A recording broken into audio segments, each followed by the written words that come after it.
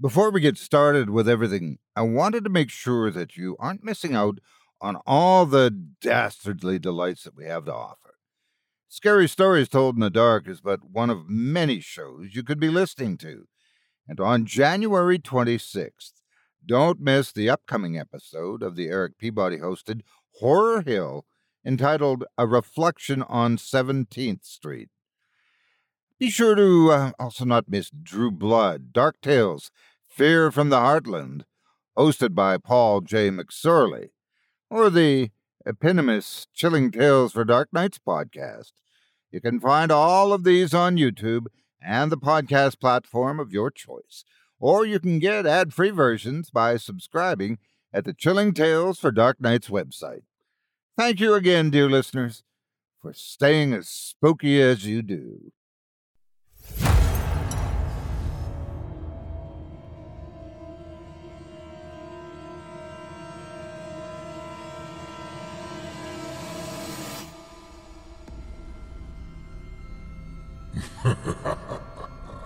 Good evening. I'm storyteller Otis Gyrie, and I ain't your grandfather. From where I'm from, we don't do bedtime stories.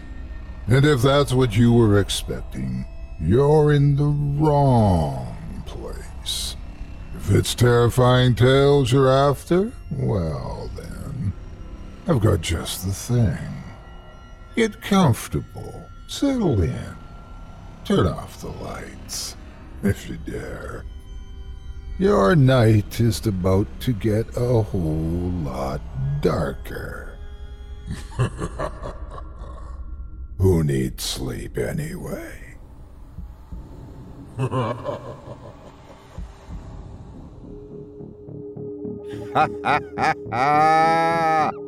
Good evening. You're listening to Scary Stories Told in the Dark.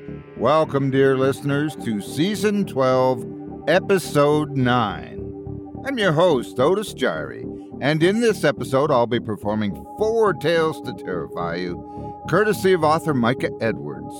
Tonight you'll hear tales of twisted trails, maritime misbehavior, rotting roads, mysterious monotony. You're listening to the standard edition of tonight's program, which contains the first 2 spine-tingling stories. If you'd like to show your support and enjoy an extended version of this and other episodes with twice the terror, visit simplyscarypodcast.com and click Patrons in the upper menu to sign up today. Thank you for your support. Now, it's time to take a walk together down the moonlit trail, so lock your doors, turn your lights down low, and settle in. The show is about to begin.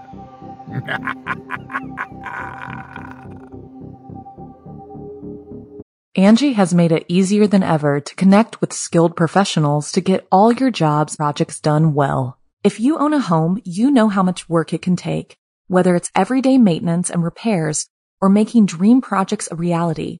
It can be hard just to know where to start, but now all you need to do is Angie that and find a skilled local pro who will deliver the quality and expertise you need. Angie has over 20 years of home service experience, and they've combined it with new tools to simplify the whole process. Bring them your project online or with the Angie app, answer a few questions, and Angie can handle the rest from start to finish, or help you compare quotes from multiple pros and connect instantly, which means you can take care of just about any home project in just a few taps. Because when it comes to getting the most out of your home, you can do this when you Angie that. Download the free Angie mobile app today or visit Angie.com. That's ANGI.com. This episode is brought to you by Shopify. Whether you're selling a little or a lot, Shopify helps you do your thing, however you cha-ching. From the launch your online shop stage, all the way to the we just hit 1 million orders stage. No matter what stage you're in, Shopify's there to help you grow. Sign up for a $1 per month trial period at shopify.com/special offer, all lowercase. That's shopify.com/special offer. Going off the beaten path is not really meant to be taken literally. If you're in the woods, you believe wandering into its deepest recesses is a good idea, just remember that you're putting out all the dedicated rangers who will have to go in after you. Case in point, let's join 2 of those rangers right now as they go on a hunt for a relative of a VIP with the help of some very interesting people. Without further ado, I present to you The Scent of Bones.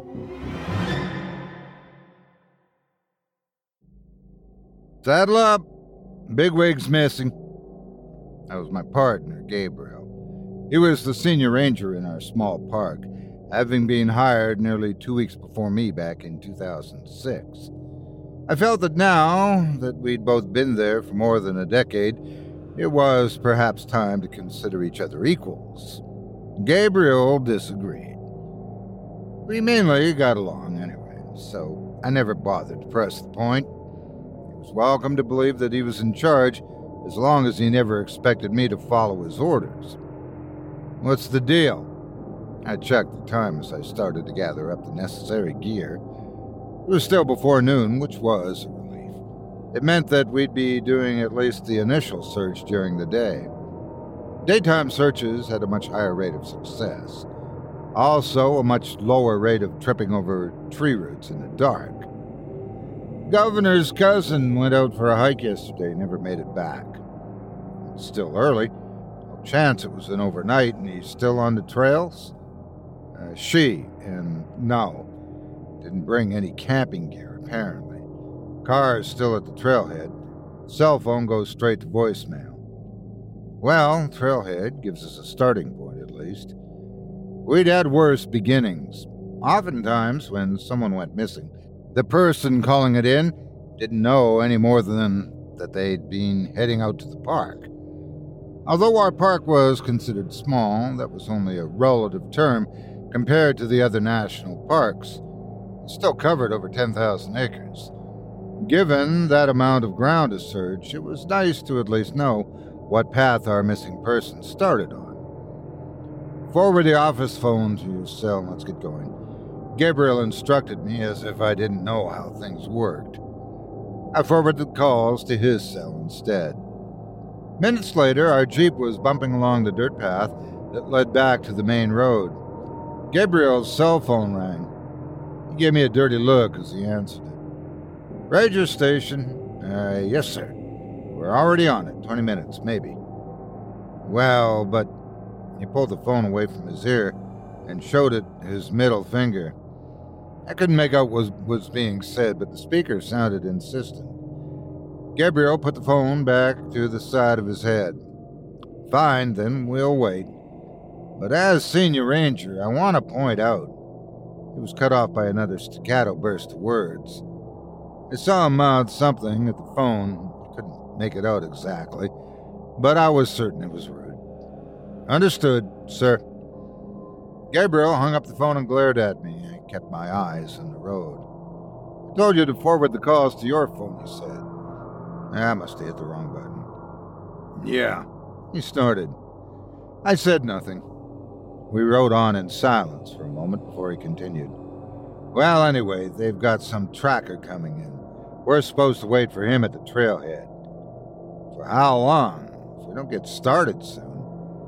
Yeah, what do you think I tried to tell them? The governor was clear. We wait.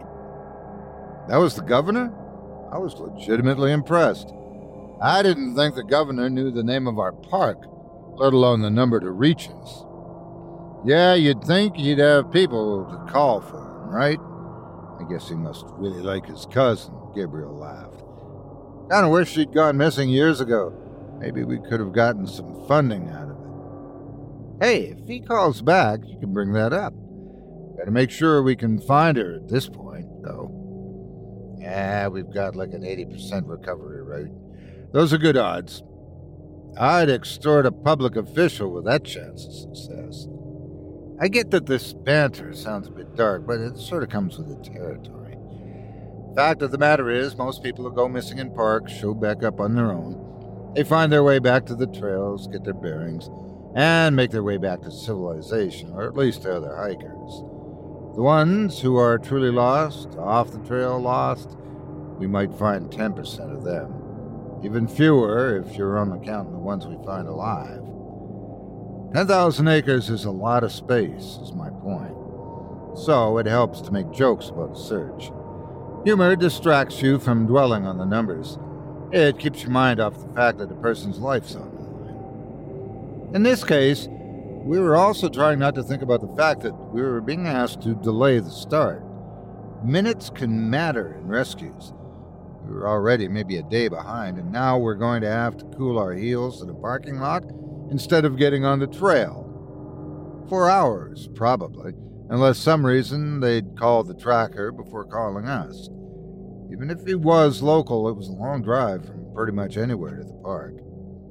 So you can imagine my surprise when, not more than 15 minutes after Gabriel and I got to the trailhead, we started hearing the heavy thwop, thwop, thwop of a helicopter overhead. We both stared up at the sky and watched it rapidly approach. They can't possibly be planning on landing here, Gabriel said, looking doubtfully around the tiny gravel lot. I think they are, I said, scrambling off of the back bumper. Quick, back in the Jeep. We dove inside and slammed the doors as the helicopter settled down less than 20 feet away, kicking up a massive cloud of dust and tiny rocks. We listened to them ping off the Jeep's metal frame as the rotors slowed to a stop. Nice, said Gabe. The governor's going to pay for a new paint job? Quit whining and look professional, I told him. We got people to meet.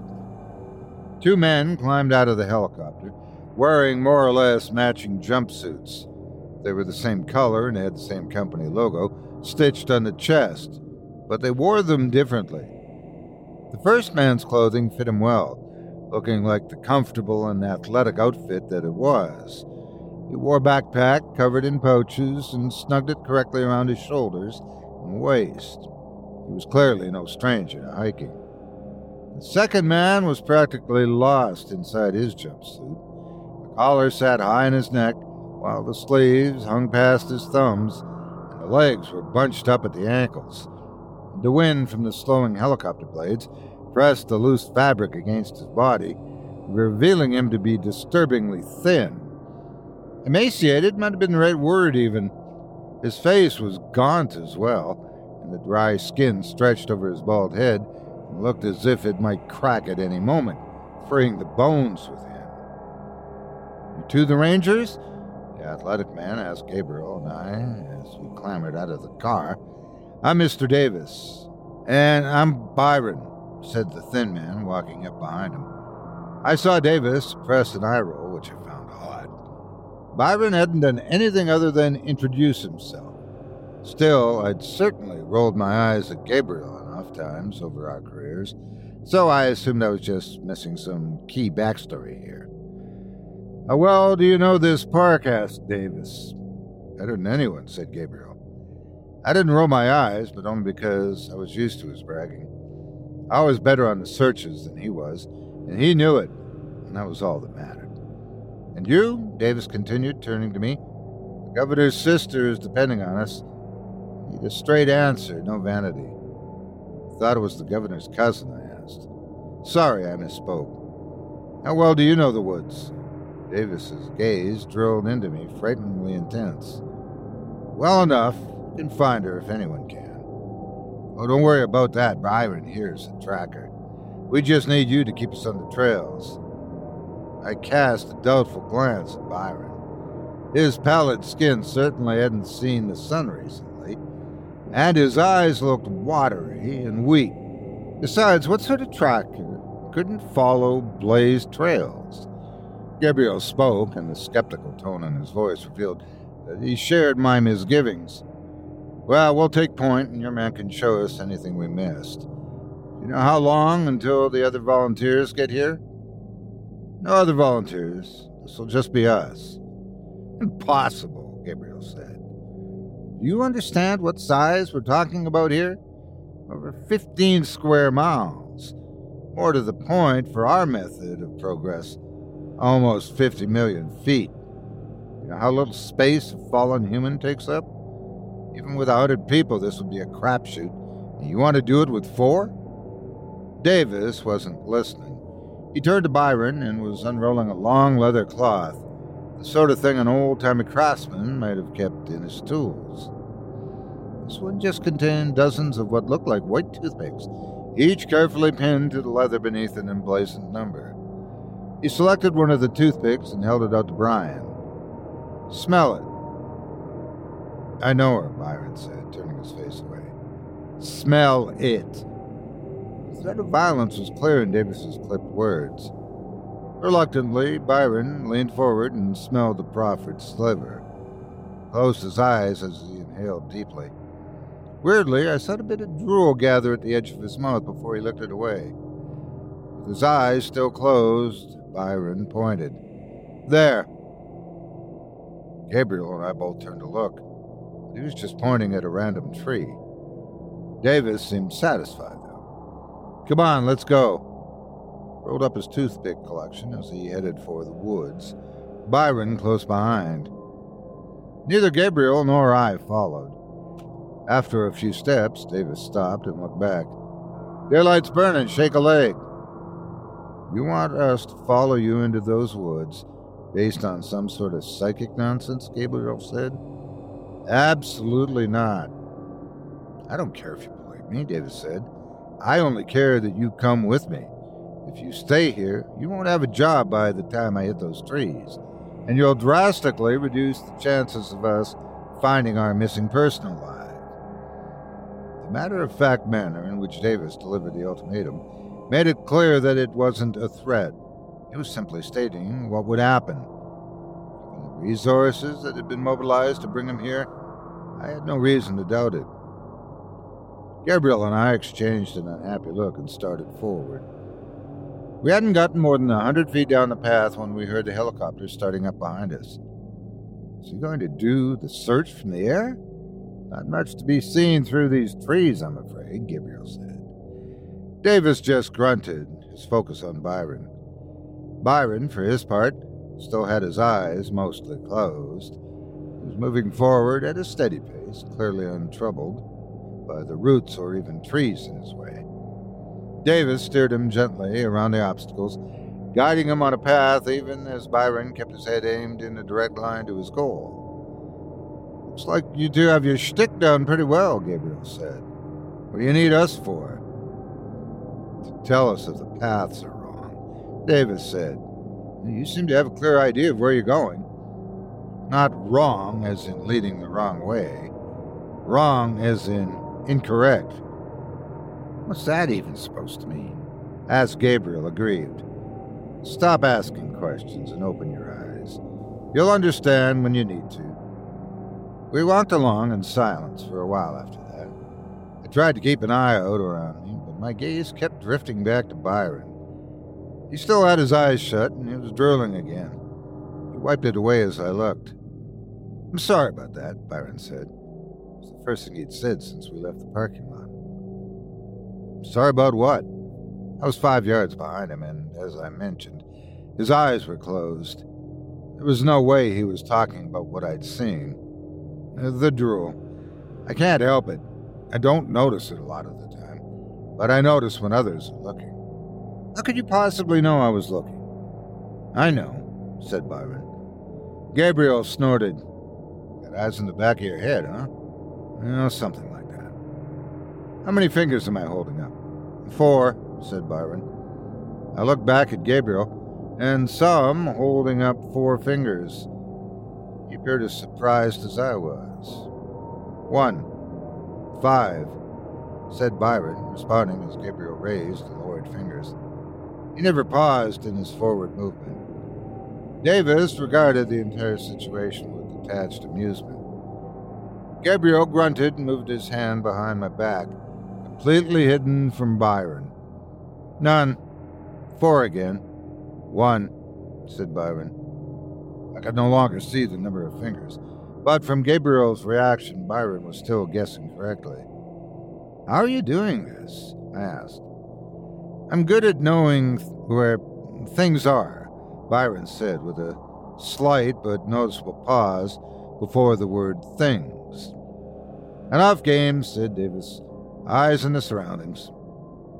Angie has made it easier than ever to connect with skilled professionals to get all your jobs projects done well. If you own a home, you know how much work it can take, whether it's everyday maintenance and repairs or making dream projects a reality. It can be hard just to know where to start, but now all you need to do is Angie that and find a skilled local pro who will deliver the quality and expertise you need. Angie has over 20 years of home service experience, and they've combined it with new tools to simplify the whole process.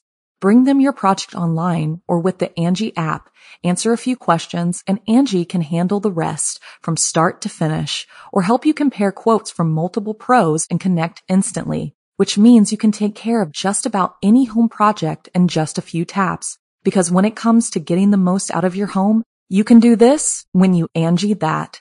Download the free Angie mobile app today or visit Angie.com. That's ANGI.com. Another day is here, and you're ready for it. What to wear? Check. Breakfast, lunch, and dinner? Check. Planning for what's next and how to save for it? That's where Bank of America can help. For your financial to-dos, Bank of America has experts ready to help get you closer to your goals. Get started at one of our local financial centers or 24/7 in our mobile banking app. Find a location near you at bankofamerica.com/talktous. What would you like the power to do? Mobile banking requires downloading the app and is only available for select devices. Message and data rates may apply. Bank of America N.A., member FDIC. "You're so sure Byron knows where she is. Why do you need to keep an eye out?" asked Gabriel. Davis ignored him. We'd gone a couple of miles when I noticed Byron starting to flag. As I'd expected, he wasn't built for sustained walking. "Hey, Byron, when was the last time you had some water?" I asked, unlimbering my backpack. "Something to eat." "No!" shouted Davis. Byron whipped around, his eyes squeezing shut so tightly they were nearly crushed in their sockets. His skull seemed to pulse under his thin skin. His teeth were bared and saliva ran freely from his mouth, cascading down his chin in a terrifying gush. He took a single step toward me, and something white flared on the side of his neck, bright enough to shine through the tall collar that had previously hidden it. It was no shape or symbol I recognized, but whatever it was had an immediate effect on Byron. His eyes flew open, his jaw snapped shut. He stumbled and would have fallen if Davis hadn't caught him. "Easy," said Davis, "easy. You still got her?" "Yes." Byron swallowed thickly. "Yes." He resumed, moving forward, his eyes mostly closed again. Over his shoulder he said, "I'd like some water if you don't mind." He tossed the bottle to Davis. Staying a few feet away from Byron felt prudent. We walked on in silence for a while, listening to the sounds of the forest. Gabriel was staring at Byron as if convinced that he could sort out his sightless vision trick through sheer force of will. For my part, I looked anywhere but at the tracker. His reaction to the offer of food had shaken me in a way that I couldn't recall ever happening before. I faced down bears and hadn't even felt afraid for my life on such a fundamental level. Maybe it was because I was paying extra attention to the path that I started to notice the small oddities. Small things at first, like the path going straight ahead for too long. Nothing anyone new to the park would notice, but like I said, I know these trails. They twist and curve wherever the landscape leads them, and the terrain here is anything but straight. Every time I was about to remark on it, though, we'd come up on another curve. I told myself that I was just imagining things, and I kept quiet about it. The honest truth is, I really didn't want to do or say anything that would bring Byron's attention back to me. He'd been nothing but quiet and complacent since the incident, walking calmly ahead while Davis kept him from running into obstacles. But my heart rate was still higher than our activity level implied, and I couldn't get his feral transformation out of my head. Then I saw something that I couldn't let pass without comment. "Gabriel, look! That's Jeroboam." The tree I was pointing at was an impressive sight. with a trunk twice as thick as my outstretched arms and branches that seemed to climb up into the sky itself. It was the oldest tree in our park, likely predating the foundings of our country by a few hundred years. Gabriel barely glanced at it. So, where did we come in? There's no way we're at Jeroboam. There's some way, said Gabriel, nodding his head at the giant tree. Here it is. Here we are. QED. Davis, strangely, was much less dismissive. He halted Byron with a firm hand on his shoulder. Stop. You certain? Positive. We would have had to diverge a half-mile back, maybe more, to go get to Jeroboam. Don't be stupid, said Gabriel. Shut up, Davis told him. Gabriel closed his mouth out of surprise. Byron? We're close, under a mile. Stationary, crouched down, either hiding or asleep. Let's hope for the latter, said Davis. To me, he said, I want you to look down at the path for the next 10 or 20 steps. Focus on where you know we are. Don't look at anything other than your feet and the ground in front of you. Confused, I did as he said, counting my paces. I was at 14 when I heard Gabriel swear. The tree's gone. I was looking right at it, and it's different trees now. I looked up. Jeroboam was indeed gone. Good work, said Davis. I had no idea what I'd done, but I was glad that whatever it was had been successful. Now, stay on your guard. She's twisting things. Even with Byron here, it's going to get tricky. Byron opened his eyes long enough to glare at Davis, presumably, for whatever he'd almost said in place of Byron. Davis met his glare with a challenging stare of his own, and after a moment, Byron closed his eyes again and continued forward. After that, the path started to get weird. There wasn't any other word for it. It curved in ways that should have led us around in circles. We started to see the same tree repeatedly, though not always on the same side of the path. Once I looked over my shoulder and saw Gabriel, Davis, and Byron following me, although when I looked back, they were still there ahead of me. Each time it happened, I dropped my focus to the path in front of me, looking at nothing but the dirt and leaves directly under my feet as I stepped forward. After a dozen steps, I'd look back up, and the trail would behave again for a little while, and then I'd be back at staring at the ground. I started to feel like Byron, walking without seeing, following the path that I knew was there. 100 yards, said Byron. He swallowed, a sound so wet that I heard it clearly from 20 feet away. Still not moving. She's not dead, is she? Asked Davis. I would know if they were dead, said Byron. They? Asked Gabriel. Thought we only had one missing hiker here. 206, said Byron dreamily. He laughed, then licked his lips. Focus, snapped Davis. Sounds like we lucked out. She's asleep. He looked at me and Gabriel and sighed. I think we ought to split up, come at her from two directions. It'll pin her in place if she wakes up. You're sounding like she doesn't want to be found, said Gabriel. Davis ignored this comment and pointed at me. You, go with Byron. Don't let him walk into any trees. You, come with me.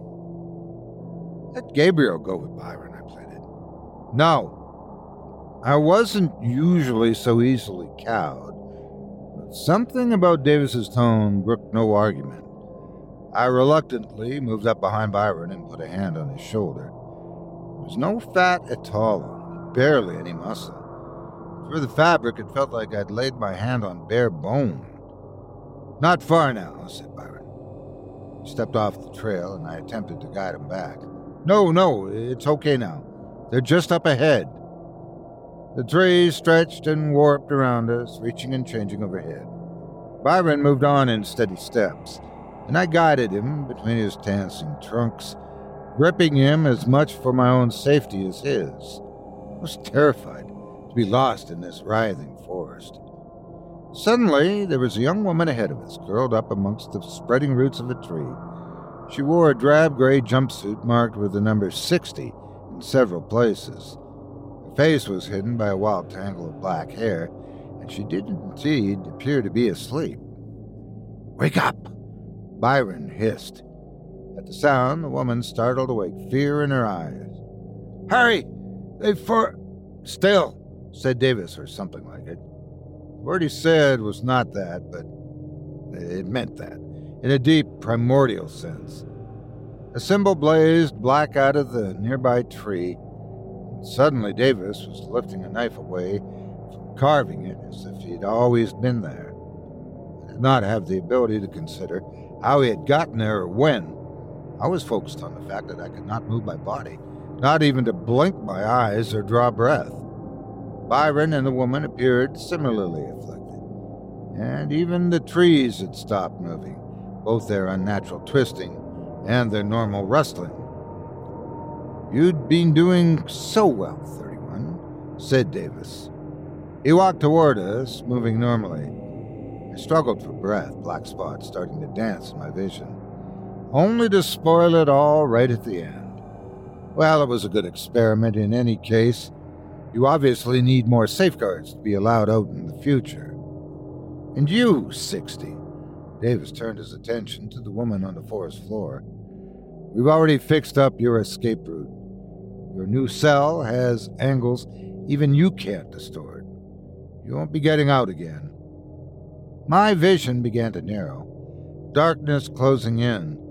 My lungs wanted to heave, but even that motion was denied to me. I'm sorry to leave things like this, Davis said to me. You'll be all right once the sigil fades. Accept what you were told happened today, and things will work out well enough. Don't dwell too much on what you think you remember. Memories are faulty things. That was the last thing I heard before I blacked out. When I woke up, only a few minutes had passed, but Davis, Byron, and the woman were nowhere to be seen. The tree that held his sigil was nothing but a pile of cold ashes. There was no sign of other fire damage anywhere around it. Gabriel was missing as well. I shouted for him to no avail, and eventually gave up and made my way back to the trailhead, hoping to find him at the Jeep. He wasn't there, nor was he back at the ranger station. His cell phone went straight to voicemail. The governor called later that day to thank us for the safe return of his sister, and promised anything we wanted in return. I told him that Gabriel was missing. Do you need helicopters? Dogs? Say the word and I'll send them. We could use the tracker you sent earlier, I said. Tracker? He sounded confused. I'm sorry, I have no idea what you're talking about. I didn't take him up on the helicopters or the dogs. I did look for Gabriel for days afterward, but I was unsurprised not to find him. The ones who are truly lost, off the trail lost, we very rarely find them.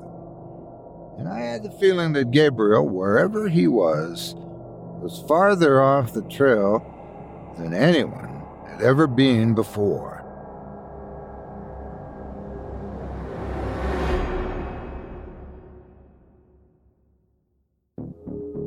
I hope you enjoyed The Scent of Bones by Micah Edwards, as performed by yours truly.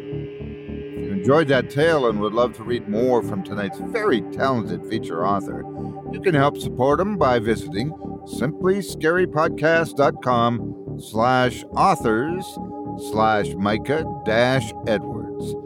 That's simplyscarypodcast.com/MICAH-EDWARDS. Besides his haunting of Reddit and WordPress, you can find him in the printed world as well. Thanks again for your support of his program and of tonight's featured author. Between those two, it makes me wonder about the other 58 numbered souls and if there are more beyond 60. Just be concerned if you run into 24,601. may think he's only in for stealing bread. You don't want to know the whole situation. Do you consider yourself a fan of the sea?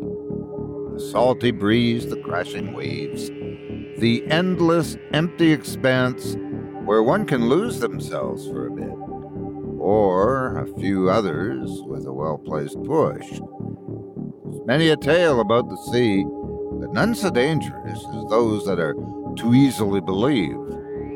And, well, if you want to cause a prank or two to those who haven't earned their sea legs, don't be surprised by the consequences.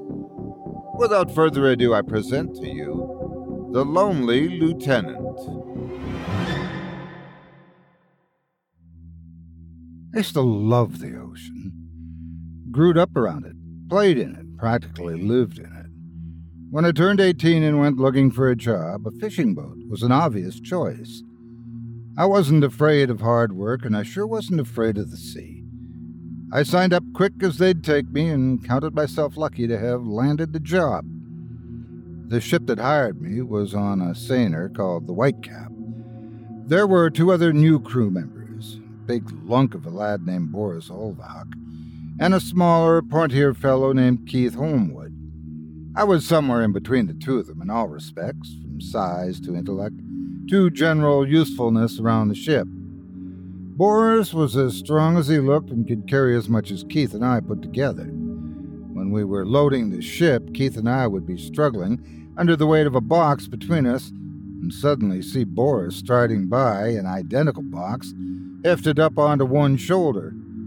His stride shook the deck, and you could hear his laugh all the way across the dock.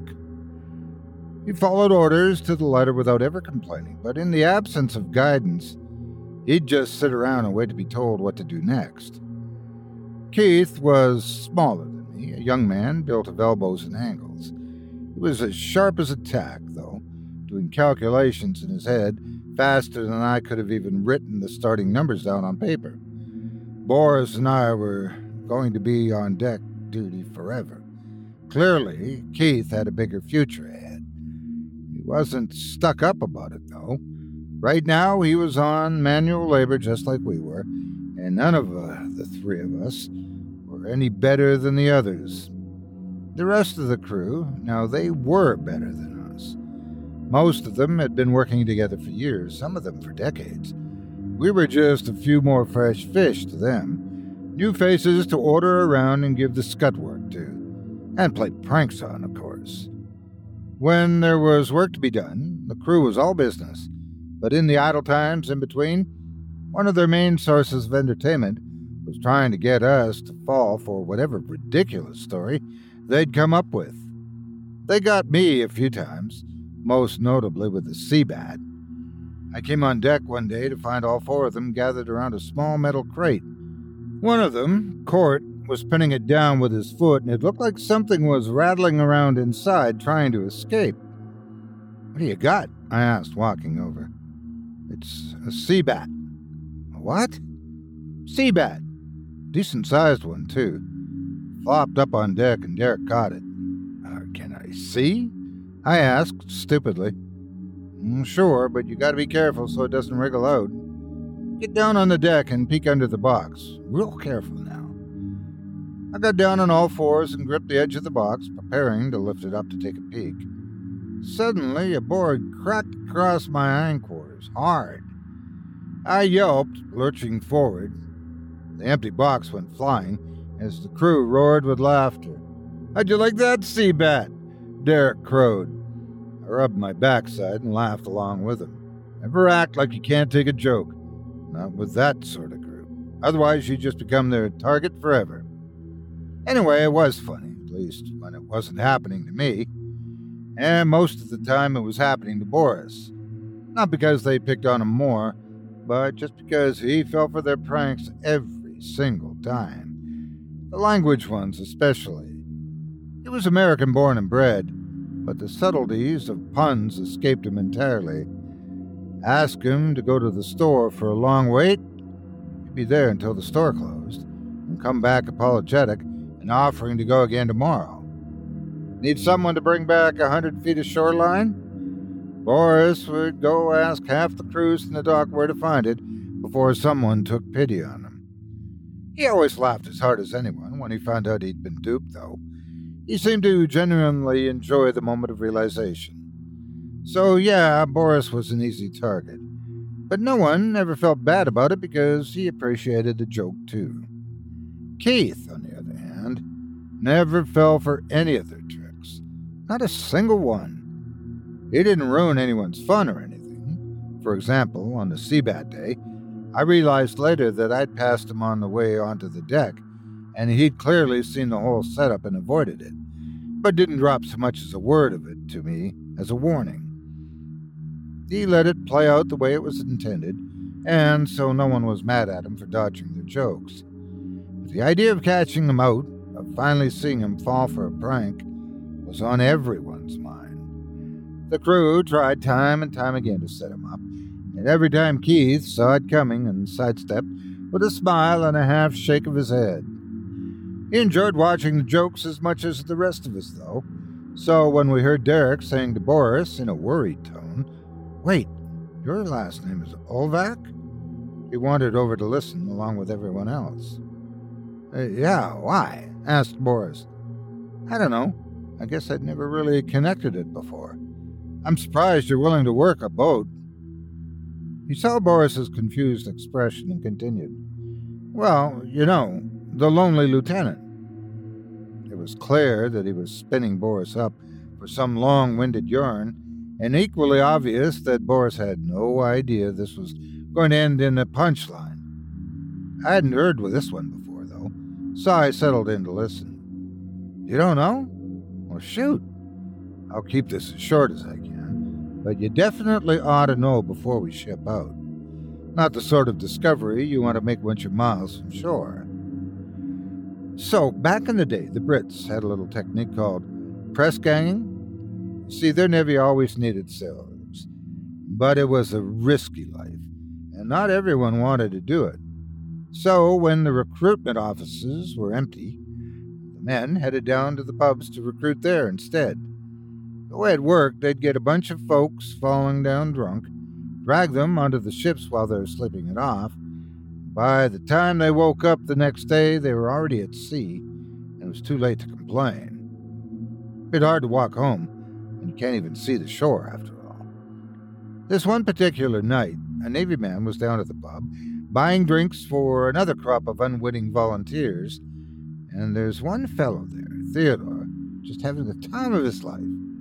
He's all smiles, drinking the free beer, and telling him he's celebrating for he'd left the sea, and he was never going back. The Navy man just smiles, of course, and keeps the beers flowing. Come the end of the night, the press gangers come in to pick up the unfortunates and haul them away. Theodore is still upright, and he asks where everyone's going. "To the ship," says his drinking companion. "Ah, well, may you have a good voyage." "Not just them," he says. "All of us. Come along now." He takes Theodore by the arm, but all of a sudden, it's like he's holding on to a demon. The man's fighting like he's got twice the number of limbs, just kicking and punching as he flees for the door. The Navy man's got a whole crop of men, though, and they tackle him as he tries to get by. They sit on him, and after some punches and kicks of their own, he's out like the rest of the haul, and they drag him off to the docks. Morning comes, and the new sailors are woken up with a bucket of cold seawater thrown over them, and barked orders to get to work. Most of them wake up with some degree of complaints and cursing, but not Theodore. When that bucket of water hits him, he comes bolt upright and shrieks like he just had hot acid poured over him. "Where am I? Where am I? Take me back," he says, grabbing the sailor who woke him. "Bit late for that, friend," says the seaman. "You're in His Royal Majesty's Navy now, so you better—" Theodore doesn't wait around to find out what he better do. He knocks that sailor out with one solid punch and goes running for the aft deck, where he shoves the helmsman away from the wheel and grabs control of the ship.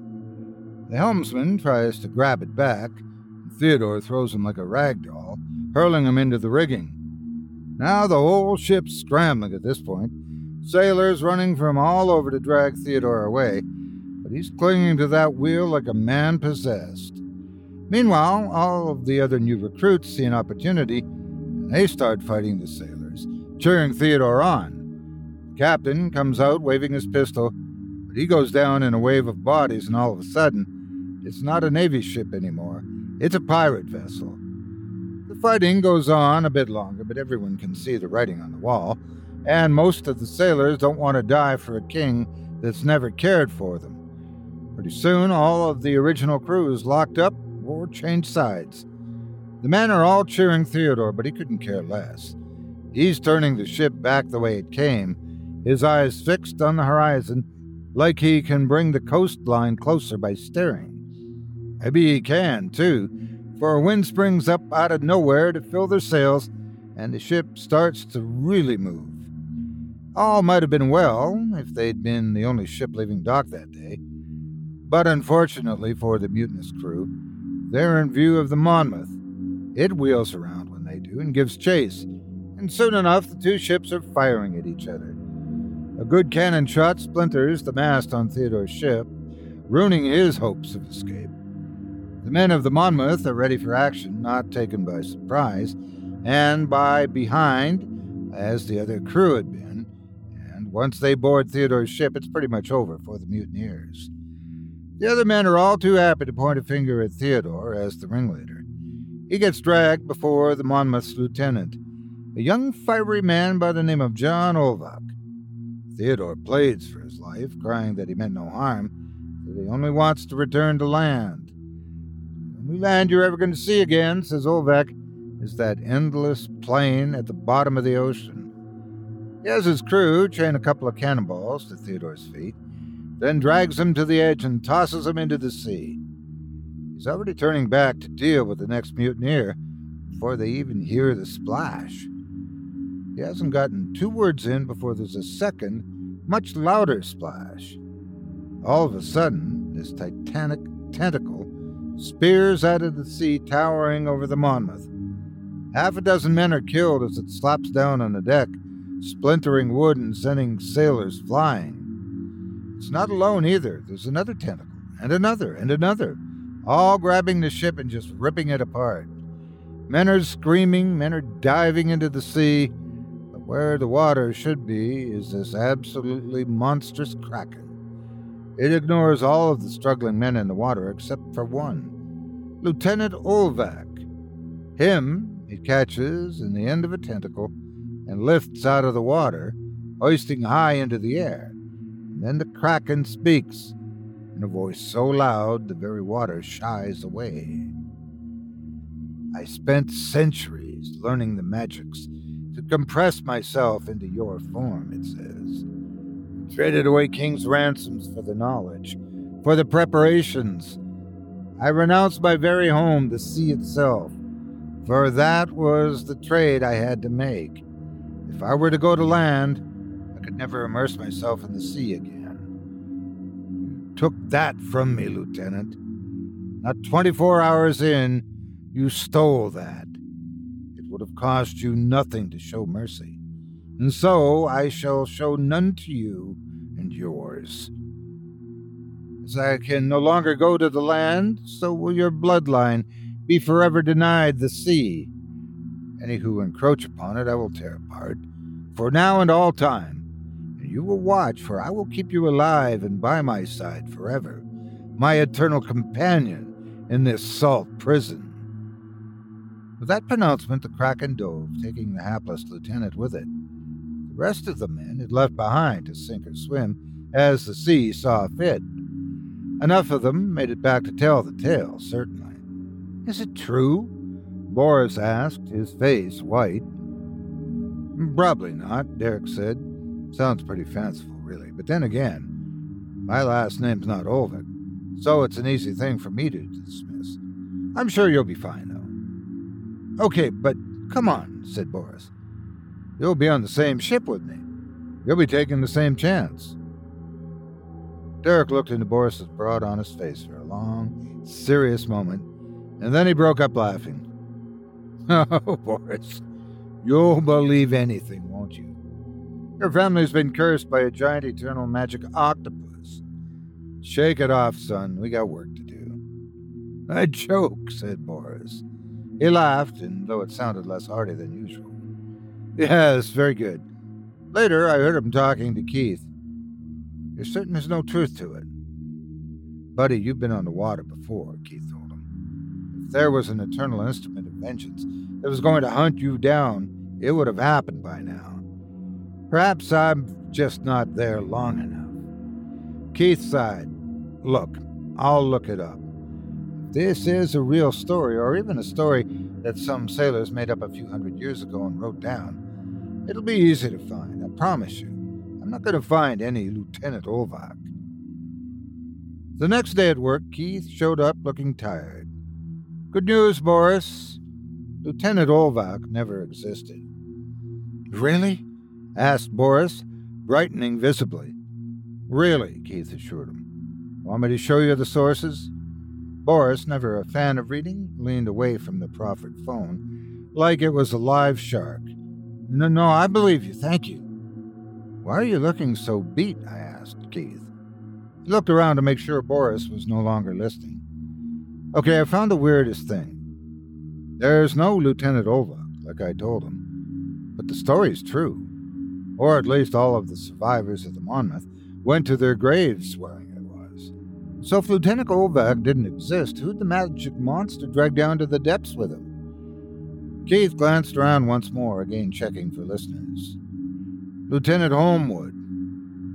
What? It was your great whatever who got the Kraken curse? No, there's obviously no Kraken curse, but, well, look at this. Keith showed me his phone. He had tabs open of obituaries, newspaper articles, histories, all of them discussing the aquatic deaths of people named Holmwood. Wow, I said.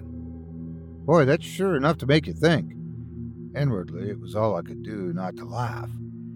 Derek had let me in on the secret last night. He found the story about Lieutenant Holmwood in some book on sea monsters, and had immediately seized on the name.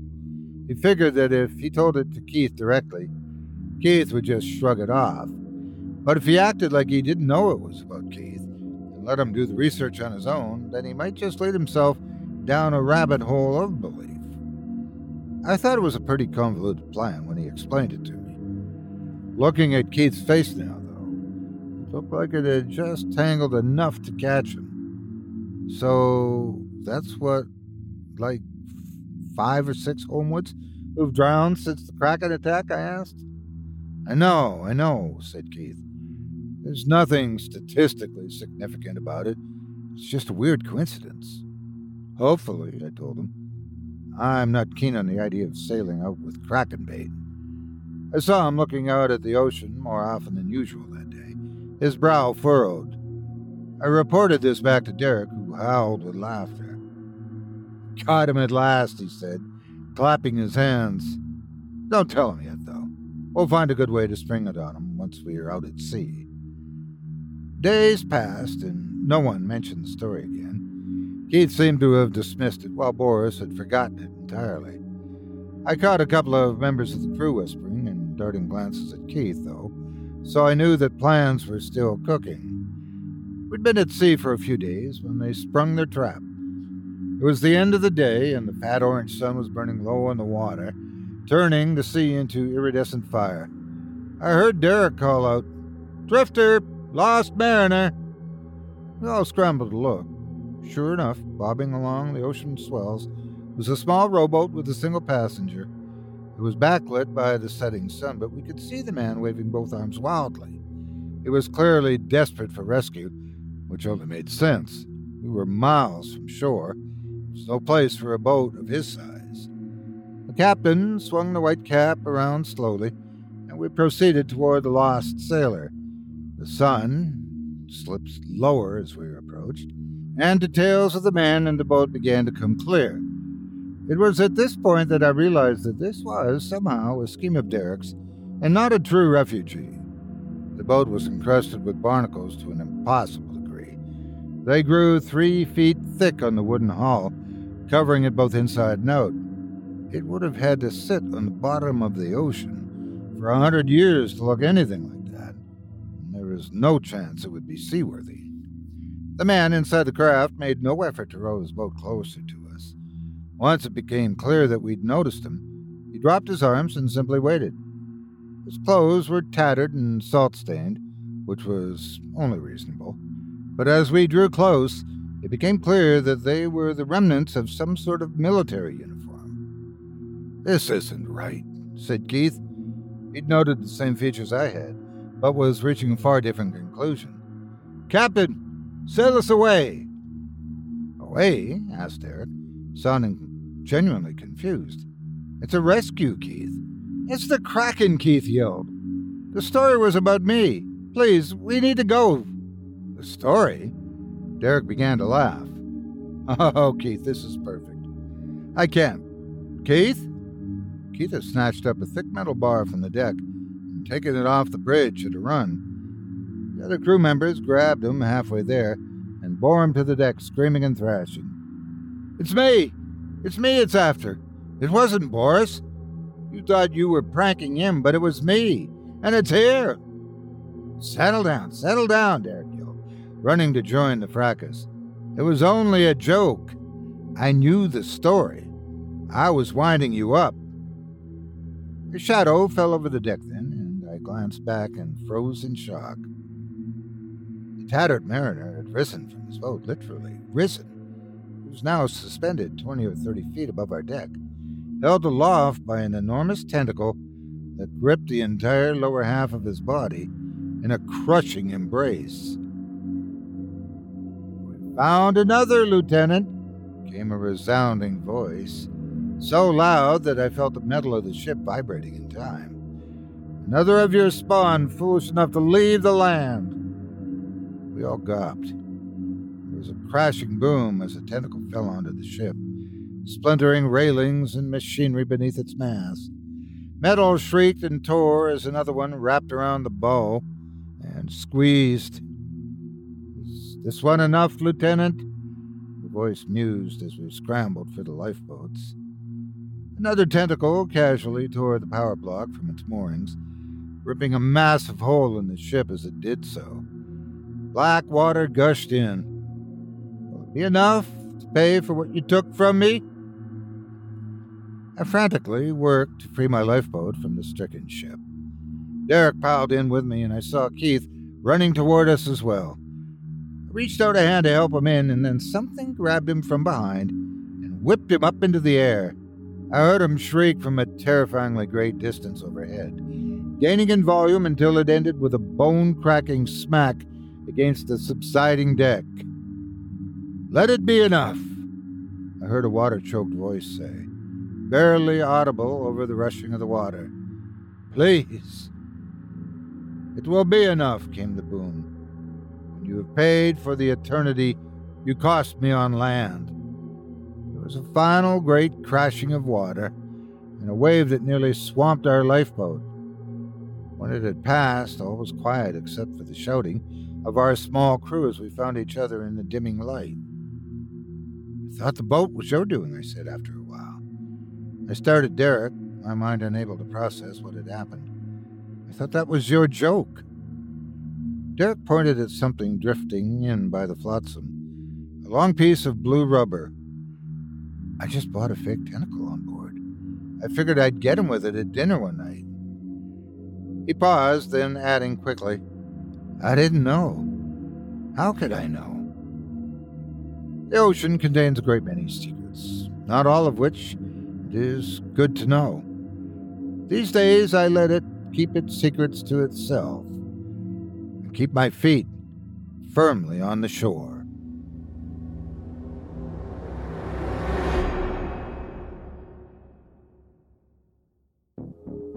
I hope you enjoyed The Lonely Lieutenant by Micah Edwards, as performed by yours truly.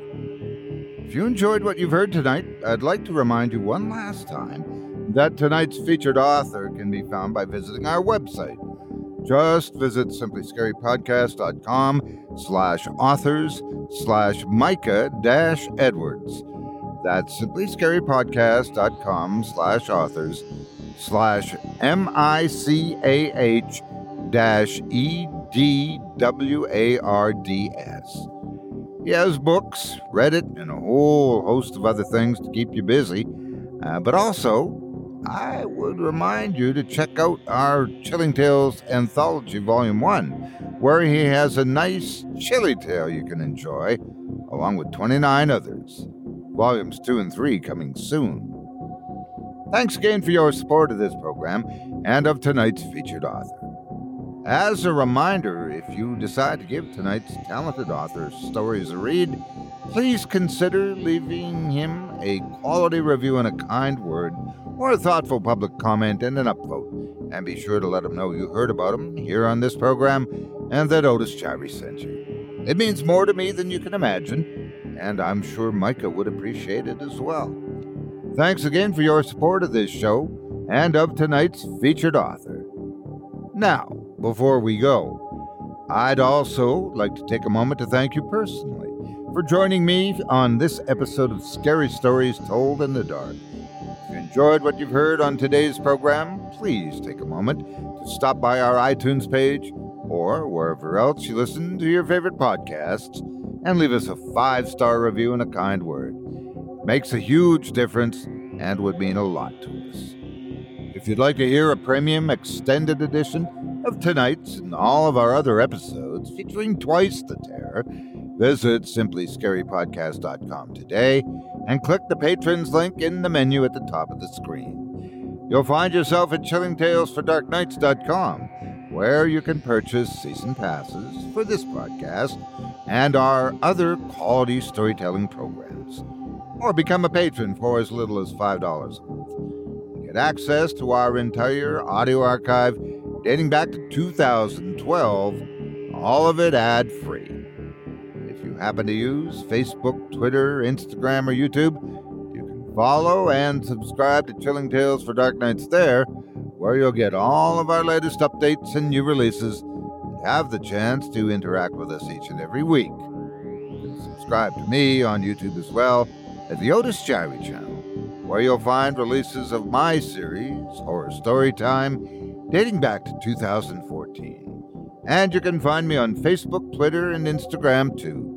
Just search for Otis Chirey. Until next week, stay spooky. Get some sleep, if you can.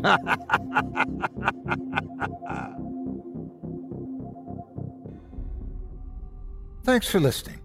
You've been listening to Scary Stories Told in the Dark, a production of Chilling Entertainment and the creative team at Chilling Tales for Dark Nights, and a proud member of the Simply Scary Podcasts network. Visit simplyscarypodcast.com today to learn more about our network and our other amazing storytelling programs. Tonight's program was hosted, and its featured stories performed by yours truly, Otis Chirey. Selected stories have been adapted with the kind permission of their respective authors. Original music provided by Luke Hodgkinson and Jesse Cornett. Sound design and final mixing and mastering provided by executive producer and director Craig Groshek. Program's artwork and logo by David Romero. If you're looking for some fresh tales on a daily basis while waiting for the next podcast, check out my YouTube channel, the Otis Chirey channel, and my extensive collection of narrated tales there. Simply search on YouTube by my name, and you'll find me. And don't forget to subscribe and press the bell notification icon to get my latest releases. Got a scary tale of your own that you'd like performed? I take submissions. Email it to me today at otis@simplyscarypodcast.com to have your terrifying tome considered for production in a future episode of this show. That's OTIS@simplyscarypodcast.com. If you've enjoyed what you heard on tonight's program and are joining us on your favorite podcast app, subscribe to us to be sure you never miss an episode, and leave a 5-star review and a comment. Your feedback means a lot to me. You can also follow Chilling Tales for Dark Nights and yours truly on Facebook to connect anytime and get the latest updates on this and other programs and my channel. If you're listening on the Chilling Tales for Dark Nights YouTube channel, do us a favor and hit the subscribe button and the bell notification icon for CTFDN as well, to get more spooky tales from me and the crew, and another episode of this program each and every Wednesday. And don't forget to hit that thumbs up button to tell us how we're doing and leave a kind word or a request. And don't forget to visit us at chillingtalesfordarknights.com and consider supporting the team by becoming a patron. In addition to helping us out, you'll get exclusive access to our audio archive and ad-free downloads of all your favorite stories, including those you've heard on this program. As for me, I'll be back next Wednesday with more terrifying tales to keep you up all night. But that's all right. Who needs sleep anyway?